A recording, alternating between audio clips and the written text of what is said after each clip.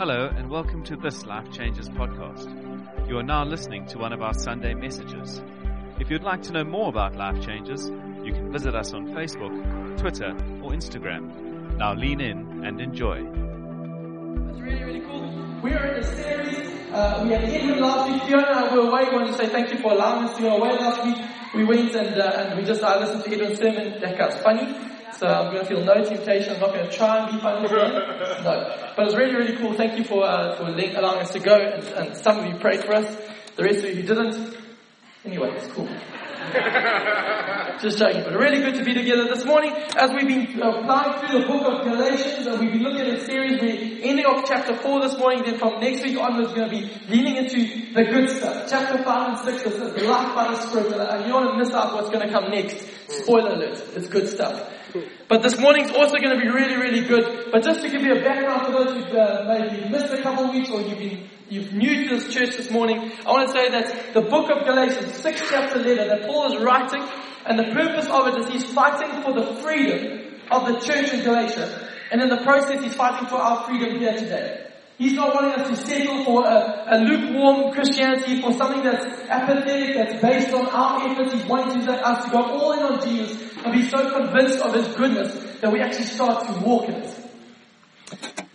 Maybe you're asking the question this morning. You've been saying, how do I get free from this thing that I've been battling with? Maybe you've been saying, how do I get blessing from God? How do I get breakthrough? How do I please God? How do I get favor from God? As the charismatics would say. How do I find that? Paul is laboring again and again, but the answer is Jesus and Jesus alone. That's the book. In 6 chapters, he's saying it's Jesus. Don't be tempted to go anywhere else. Don't go to any other opportunity, because actually this is a faith not based on ifs and buts. It's a faith that's based on promises. Promises from God. And if God makes you a promise, then tell you He will keep it. He is faithful to us. We've been saying in the series that there's two areas that people find themselves falling into. There's on the left-hand side the cage of legalism.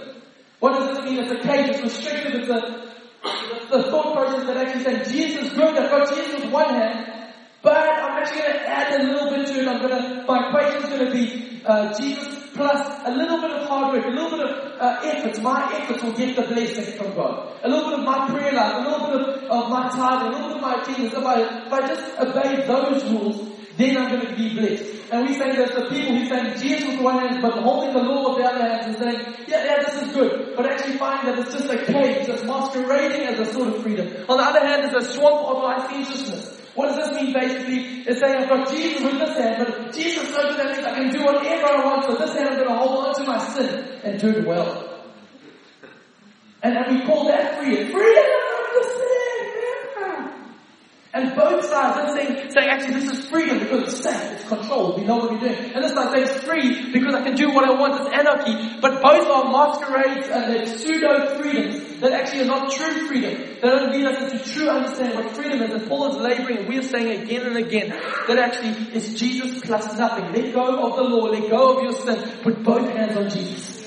Because He's the object of our affection. He's the one who fulfills the law. He's the one who brings pleasure. He's the one that leads us into everything. Yeah. That is our aim in this series. And we try to beat it into our heart. The gospel, the good news, and beat it into our heads. Because I don't know about you, but I forget that often. I forget often. Why do we preach this so often? Because we forget it so often. We're going to remind ourselves and fuel ourselves on this. Because we want to make sure that we don't fall into the trap thinking that Jesus came to make us just slightly better versions of ourselves. Jesus came to make us nicer people. No. Jesus came to bring about a glorified behavior modification system. Yeah, there's a 10-step program to become a nicer person. Follow Jesus. Or here's the thing. If you follow Jesus, my bet is you will become a nicer person. My bet is by following Jesus, just by default, you'll become nicer, kinder, more loving, more generous, and more forgiving just by following Him. It'll happen. But here's the understanding for us. We have to know that Jesus did not come to do that. He came to call sons and daughters back to Himself. That is what His heart is. He's after our hearts. He's after intimacy. So this morning, with that prelude, we're going to get right into Scripture. We're going to read the same Scripture even preached last week, but we're going to take one little different angle. Then we're going to close chapter 4. So why don't you stand to your feet this morning? Galatians chapter 4 will be on the screen behind me. I'm going to read from verse 21 to 31. If you are new and wondering why we stand, It's because I really pray that as we stand, it's posturing our hearts, not just physically, but in a spiritual way. We're saying, actually, I'm not a spectator this morning, I'm a participator in the Word of God. Why don't you say, God, I want your Word to do something in my heart. So let's read together. Tell me, you who want to live under the law, do you know what the law actually says? The scriptures say that Abraham had two sons, one from his slave wife and one from his freeborn wife. The son of the slave wife was born in a human attempt to bring about the fulfillment of God's promise. But the son of the freeborn wife was born as God's own fulfillment of his promise. These two women serve as an illustration of God's two covenants. The first woman, Hagar, represents Mount Sinai, where people received the law that enslaved them.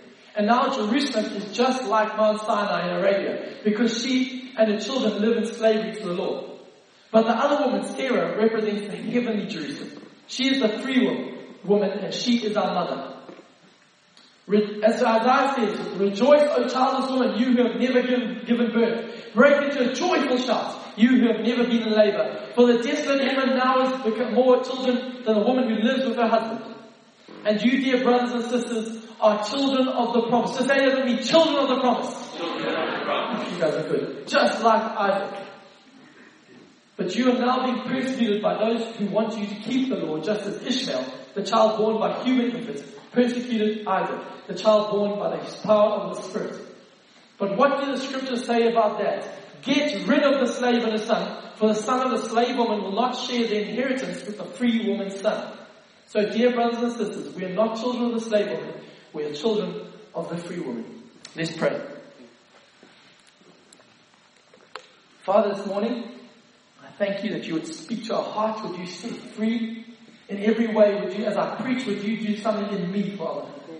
Would we leave here freer than we've ever known, Father, with all the things that we brought in, dragged in with us, would we leave it at the door, leave it at the foot of the cross, as we truly believe what you say about us. I thank you that your word is truth. Now sanctify us by your truth.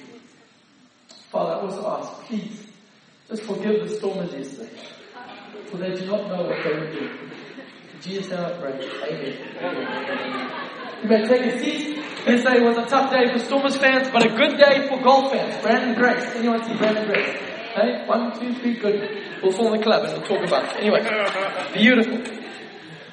This morning is going to be really simple, but I really pray that we'll just breathe life into who you are as you follow Jesus. 2 points this morning from this text. Number one, we're going to dive straight into it. The first point is this, it'll be on the screen behind me, is that my future is not determined by my past. It's a good one, eh? Why don't you say it with me? Say, my future is not determined by my past. If you want, you can superimpose the word, my blessing is not determined by my past. My breakthrough is not determined by my past. My healing, my intimacy with God, my inheritance, my favor is not determined by my past. How do I know this? Well, by the scripture that Paul's laboring, using, I won't retread the ground even covered last week, but this man Abraham is using him as poster child again and again through the scripture to get his message to these people who are seeking for a pseudo form of freedom. And he says to Abraham, this man, as we read his backstory, Abraham was by every single natural aspect and natural measurement, he should have been disqualified from favor. He should have been disqualified from a future. He should have been disqualified from the promises of God. He should have been disqualified. Let me give you a CV of disqualification. His father, his dad, was an idol maker. He made idols for religions. You come in there, what do you need today? Oh, you need a God with many arms. I'll get you in 2 weeks. Good. You, sir, what do you need today? So he just went from religion to peddling idols. That's what his dad did. The garage was full of them. Different religions, different things, just different backstories that they pulled in. That's his dad's job.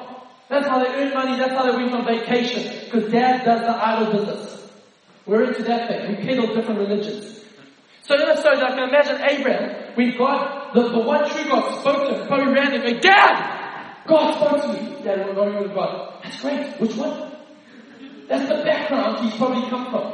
I'll give you another one, CV of disqualification. He was a moon worshipper.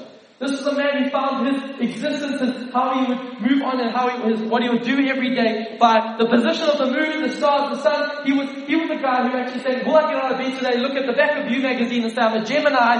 Oh, it's going to be a tough day, I'm staying in bed. That's our man Abe. He determined his life by things that the created order, not the creator. And he was a man who's totally just go, that's okay. This is disqualifications of age from receiving the promises of God. Another one, he was 99 years old. So in my head, he's curmudgeonly, he's grumpy, he's shouting at the neighbor kids, turn down that rap music. He's 99, it's my head. He's got no kids, so he's never known kids, he's never known that sort of environment. And the Hebrews tells us that his wife was as good as dead. It's a great description of old Sarah there. I'm just imagining Sarah. No, I'm like, listen, it's not your poster boy for the promises of God. He was a deeply flawed, sinful man who had met with a gracious God. Let me tell you, I can imagine God comes to him in Genesis 12:15. Go read what God promises Abraham. He says to Abraham, through you and your offspring, you're going to be a blessing to the nations. I can imagine Abraham going, yeah, but you know my dad. Hey, there's another guy down the road, but my dad has idols, it's in our background. It's going to come out somewhere. I don't want that scandal to come out of what my dad used to do. But, or he sort of said, but hey God, actually, up till now I've been taking my future based on the moon and I worship that stuff. Okay, and he was here, but God, he said, offspring. I've got no offspring, I'm 99. And you see, God is dead. Like, God, going, looking back at the past. But this is the good news that I can imagine in that moment that God would say, listen, my bud, hey, your future is not determined by your past. When I'm involved, your future is not determined by your past. There's good news for you and I this morning, even more so than people who've accepted Jesus Christ and gone all in and all out for Him. John 1 verse 12 to 13. It's a great text. You go read it at home. But the crux of it says this, that you have been born sons and daughters of God. People have put God in on Jesus Christ. You've been born not as a result, not of physical birth, resulting from human passion or plan, but a birth that comes from God. What is John the writer trying to say here? He's saying your future, sir, ma'am, is not going to be determined by your genetics. He's saying your future is not going to be determined, sir, ma'am, by your parents' mistakes or decisions. I want to tell you again, your future is not going to be determined by your grandfather's habits. I'm telling you again, your future is not going to be determined whether you were a mistake or not. Your parents didn't plan. The Bible says not born of a human plan or passion, but born of God. Actually has a great confidence to say as well, if you were born of rape, I believe the Father supersedes that mistake and that sin and says actually that's all part of my plan. Because you're born of God. Not a human plan, passion or human plan, but you're born of God. At that moment, when you say yes to Jesus, the Father in heaven bypasses your biological birth process, bypasses all the grandfather's mistakes and errors and all the different habits and things. He bypasses that and roots it out and says, actually, you are born of God. That's right. I need to know this. Because in my heart, I always look back, but my dad was always angry. That's why I'm always angry.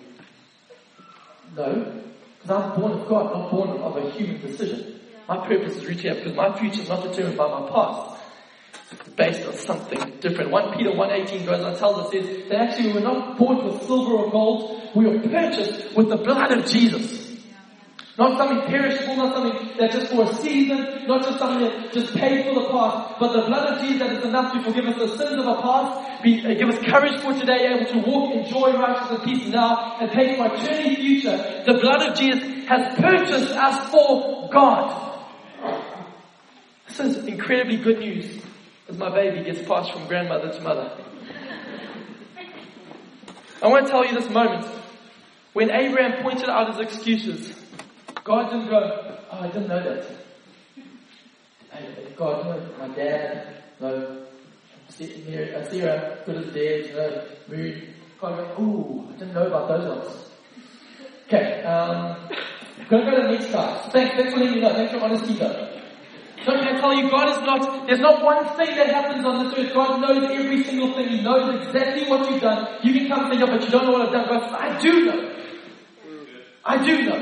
He's not taken by surprise. He's not shocked. He's not anxious. When the woman who was caught in an act of adultery was dragged in front of him, Jesus didn't go, oh, what's she been doing? What's she been doing? Jesus was unfazed. He started to write in the dust. He was so he's not, I want to tell you, God is not stressed out. He's not anxious. He's not worried about what's gone before. He's a God who knows. tell you the great news is 1 Peter 1 tells us that Jesus wasn't surprised by our sin, so much so that actually I've always thought this quite amusing, that can you imagine the Father with the Holy Spirit and the Son, Jesus there at the beginning in Genesis, creating everything out of nothing. It's beautiful, thank you, it's good. Mountains, streams, good. Then he creates Adam. And it's just amazing, walking in the cool of the day. It's like, this is incredible. There's amazing music playing in the background. Some of you, I don't want to say what music it was, just in case I offend some of you, but it was nice music. But just a beautiful scene, and then suddenly Adam sins. Just in my mind, I can imagine Adam sins, and Eve sins, and I can imagine God going, oh my gosh, didn't see that one coming. Okay, Holy Spirit, Jesus, conference room in 3, we're going to make a plan. He's human spirit, everything. Guys come in and all gather, and God says, okay guys, they've sinned. Don't know what the heck we're going to do now. I mean, it's not in the manual, it's not what you told us we would do. Okay, so any ideas guys? Holy Spirit goes, okay, what about if we send some prophets to tell them where they're put? Yeah, prophets, I like that. We'll send some there. Judges, good. No idea is a bad idea. Come guys on the whiteboard. Jesus, you're being a bit quiet. Anything else? Well, what about, no, we send guys, grumpy guys to come and tell them where they're falling short. The Lord, 10 commandments, yes, I like it. Sacrificial system, a bit strange. I like it, but let's go with it. And then Holy Spirit goes, guys, I'm just thinking, Jesus, what if you go, no, okay, and then you die. Hey, Jesus, like, I don't like this plan, hey guys. It seems like I'm doing all the work. That's not what happened. They were not taken by surprise. Jesus' work on the cross was not in reaction to sin. How do I know that? 1 Peter 1 tells us that Christ was crucified before the foundation of the earth. Before. It was always God's plan to lift Jesus up and say, He's the only way. Jesus is the jewel of heaven. Jesus is the reward of heaven. Jesus has always been and will always be the ultimate. And the Father, Holy Spirit want to say, we bring glory to the Son, and what we're going to do is I'm going to crucify Him so that years later people will actually trust Him alone. Though it seems foolishness to the world, it's wisdom to those who are perishing. You've been saved. Now take it. It's always been His plan. Is that not good news for you and I? That actually we're not stumbling and I hope His grace is enough for me. His grace was paid before your sin. It wasn't paid in reaction to, I suppose I've got to do something. It's enough paid for it. It's the great news for you and I this morning. Why? Because it gives us confidence to know that our future is not determined by our past. Here's the thing. When Satan comes to you, and he wants to point out your past, to disqualify you walking into the blessings, to favor, to inheritance, to promise to a fruitful marriage, to joy that you've never known. He wants to use that. Actually, I want to step out of depression. I want to step out of my brokenness, my anger. I want to step out of it. And as you try and do it, Satan will come and say, yeah, but look at your past. Your dad has always been your situation. You've done lots of stuff to get you in this zone. Come on, buddy. It's not going to be that easy to step out of depression. Come on. And Satan comes to point your past. Can I tell you a thing? Satan's very right to point out your past. But here's the good news. You and I can say to him, Satan, if you want to point out my past, you've got to go further back, buddy. You've got to go further back. Don't stop at Adam. Go further back to the one who was crucified before the foundation of the earth. Jesus was crucified before the foundation of the earth, before your sin. His goodness trumps your sin. So when Satan comes to tempt you to despair, say, actually, I don't look there, I look there. I don't look just there, I have to go way back. This is the good news for you and I. That's why every morning I'm waking up every morning knowing that His mercies are new every morning. It wasn't just a one-time thing, they're fresh every day. And what lies ahead of me will not be determined by what has happened behind me. I'm learning again and again to believe the voice of His promise is louder than the voice of my past. The voice of His promise is louder than the voice of the past. I would love to sit with every one of you and look you in the eye. So the voice of His promise is louder than the voice of your past. I want to say it till we believe it. The voice of the Father is louder than the voice of the accuser. It's louder, and we have to start believing. A few years ago, I wrote a song, and the line of the song said, I thought that was far gone. I didn't know how far you'd go. I wrote that because we were in a series, but also because I had a person in mind, a family member, who I thought, who was a hero of mine, who one day phoned me and said, actually, no, here in the faith home, he said, I've messed up. I've messed up big time. He said, I've slept with a woman who's actually married to another person. Unmarried. And my heart was a young man, bro. I thought, what do we do with this? And maybe I was a bit consumed with this mess, and I didn't know. And I thought, I don't know what to do. And this guy had a choice to turn to a savior, or turn to the cage, or to the swamp. I'm just going to go back to church and try harder. Or I'm going to go actually stuff it all. I'm going to go. And he went to the swamp. For 10 years, he went, not just that woman, but woman after woman after woman. This man who I love dearly went and he just sowed his wild oats, destroying families. Just went all in. And I must be honest, human failed heart started to believe that actually maybe his past was bigger than his future. I was like, I don't see a way out for this guy. He's refusing to, he just keeps on going, doing the same thing, and his heart is hardened, and you bring up, no, it's all good, whatever. And I started, and I had to start to believe the gospel, and started singing a song. I thought that he was far gone. But I didn't know how far my Jesus would go. If you think you're too far gone for the grace of God, good news here is that God met with him, wrecked him totally, saved him, restored him, and he married a virgin who had never been in a relationship with anyone else. He married somebody who was so out of what the natural order would say, that I tell you, if you ask each priest one, he'll say, my past is not to turn my future. My past is not to turn my future. My past is not to turn my future. When we understand this, if we get to a cage, we're always going to be dragging our past. We're in the last swamp, we're always going to be dragging our past. But if we come to Jesus, say, Jesus, God plans of heaven. Your past will not determine your future. Second point this morning. He said, my future is not determined by my efforts. So you say, my future is not determined by my efforts. So the person next to you wasn't saying aloud, give them an elbow in the side. Come on, man, play ball. Again, I want to say you can superimpose over my future, my blessing, my breakthrough, my healing, my favor, my intimacy with God, my inheritance is not determined by my efforts. Back to our man Abe. So Abraham gets the promises and God convinces, not because of your past, okay, I've got you. And they wait. And the wife is good as dead, gives them nothing. So after a while she said, actually maybe we've got to do something to make it happen.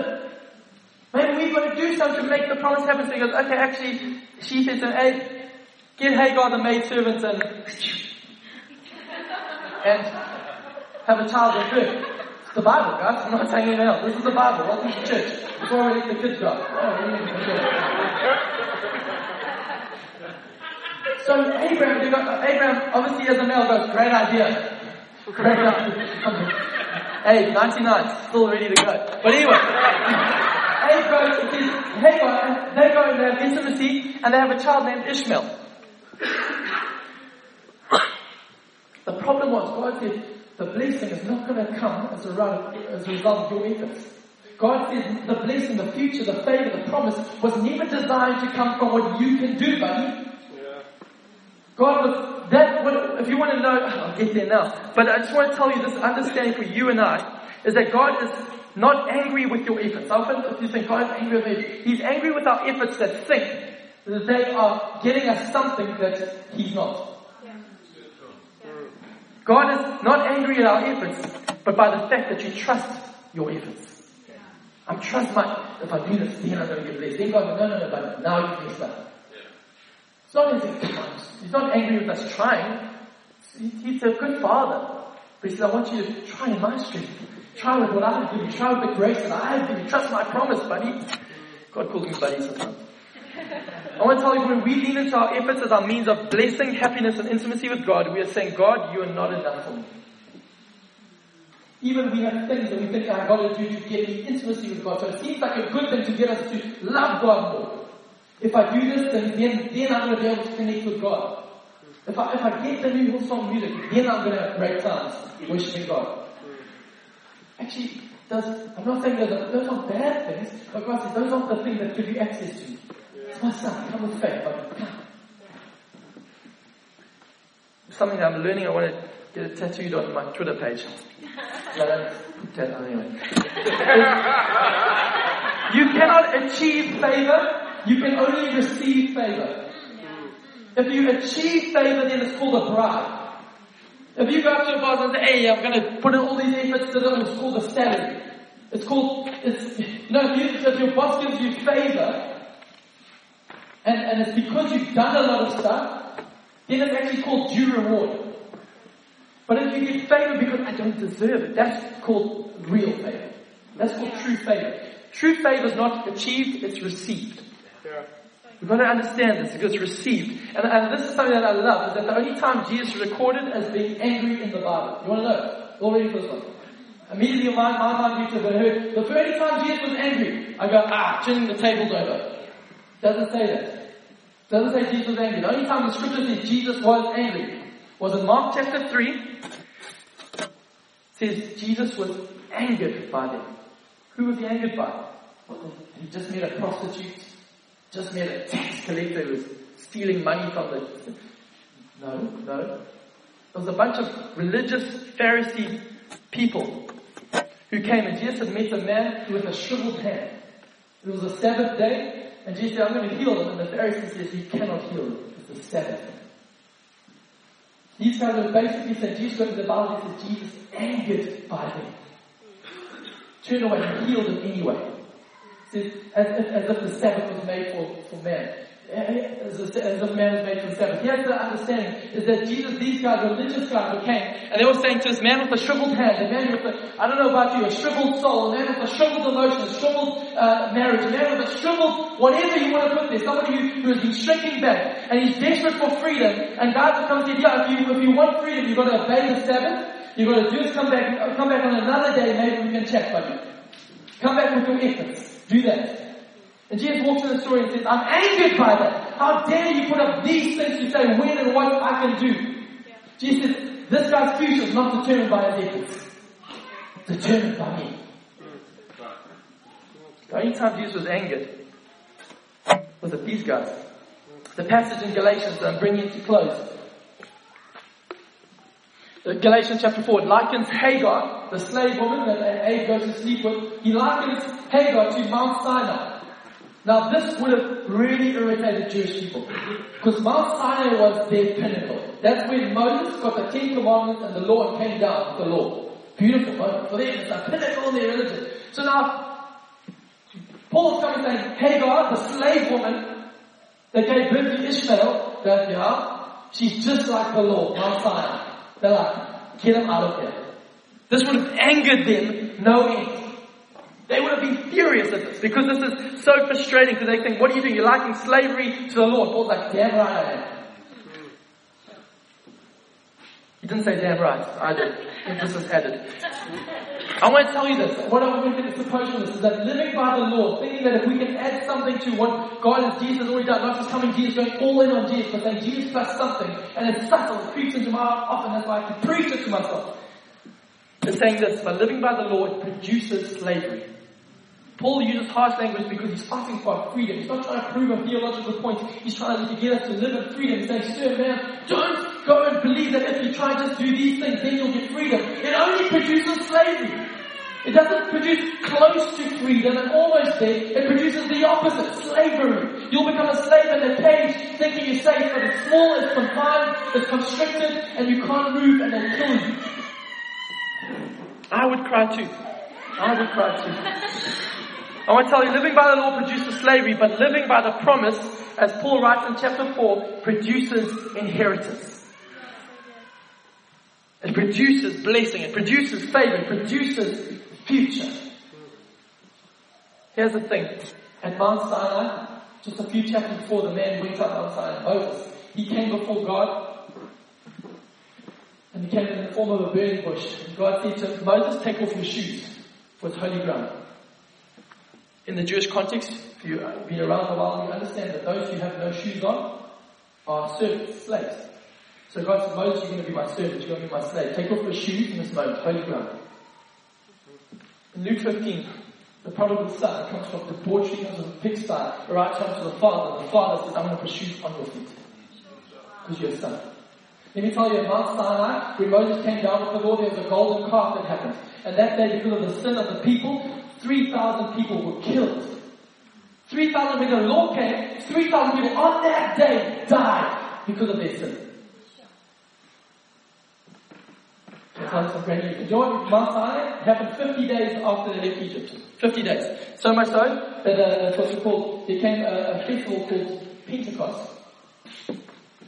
So when Jesus came, 50 days after Jesus came, after he died and rose again, 50 days later, which is the time when the Jews celebrate Passover, Pentecost, the giving of the Lord, came a moment when the Holy Spirit was given. 50 days. Exactly. It's not by chance, it's a shadow type of Jesus. All of us is pointing to a greater story. Can I tell you what happened when the Holy Spirit came? 3,000 were saved. The law was given, 3,000 died. Grace was given through Jesus Christ, 3,000 saved. The law was given, take off your shoes, you must serve me. The Father came out, take off your shoes, put on shoes, you're going to love me. We're going to run together. This is the gospel, the grace that Jesus has given us from start to finish. I wanted to land with this. How do you know if you still think your future is determined by your past? If you're still looking and being held out, here's what's in your heart. Condemnation, guilt, shame. If you're struggling with those things again and again and again, don't dress them up and say, and call them conviction. Don't dress them up and call them, I'm just being chastised by the Spirit. Don't dress them up, because the Bible tells us condemnation, guilt and shame come from only one place, the enemy. The Bible, again, I tell you, the Holy Spirit convicts us of our righteousness. What is the Holy Spirit's job? The Holy Spirit's job is not to point out a sin. He couldn't be bothered about sin because He's already paid for it. His job is to say, don't trust your sin, don't trust your past, trust Him. I want to convict you that you're good enough, that Jesus is good enough for you. Jesus is enough, Jesus is enough. The Holy Spirit always wants to point us to Him. How do you know if you still think your future is determined by your effort? So, ma'am, your heart is full of anxiety, fear, panic. You're concerned about the future. You're worried. I tell you, the Bible tells us again and again that worry is illegitimate. Don't dress it up and say, I'm praying about it, I'm just wrestling with a few things at the moment. No, call it anxiety, call it worry. And I tell you, it's because you're trusting what you can do. This is preaching to my own heart, because I fall for the sucker lies again and again. Here's the thing as we land, is stop making promises to God and start believing the promise He's made to you. For too long, I left Sundays going, Jesus, I promise I'm going to try better this week. Jesus, I promise I'm going to be generous. I promise this time I'm not going to answer it back to Avashi. I promise the next time. And Jesus, stop making promises to me that you can't keep. Believe the promise that I've made to you that I can keep. Yeah. And as you believe that, we become nicer people. We become, the grace inspires what the Lord demands. Grace produces what the law requires. This is the good news that you and I need to come and drink from. So Gabe, you've been drinking from the Kool-Aid too long. Like, I want to drink this till the day I die. And when my eyes open in heaven, I realized that actually I didn't believe it enough. He's better than I thought. So one revelation you and I will get in heaven is that Jesus is better than we ever imagined. And we'll go, how little did we think of Him? How dare we put so much strength in our own strength when He is so beautiful. He's conquered everything, life, sin and death. This is the Jesus. I want to land with this. Your future, sir, man, is not determined by your past. Your future, and my future, is not determined by my efforts. It's determined. Our future, our blessing, our inheritance, our favor, our intimacy with God is determined by Jesus. Yeah. He has spoken. The Hebrews tells us it's the final word from Him.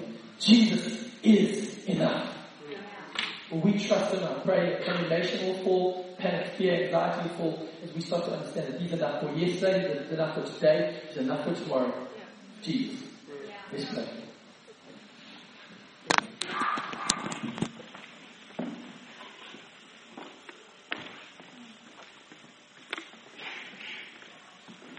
Father, this morning, You are schooling me in Your gospel. And it's doing beautiful things to my heart, Jesus. I thank You, Father, in this moment that we, right now, in this moment, You're dealing with the people here who have been carrying things from their past for many years. Hurts. You don't know what my dad did.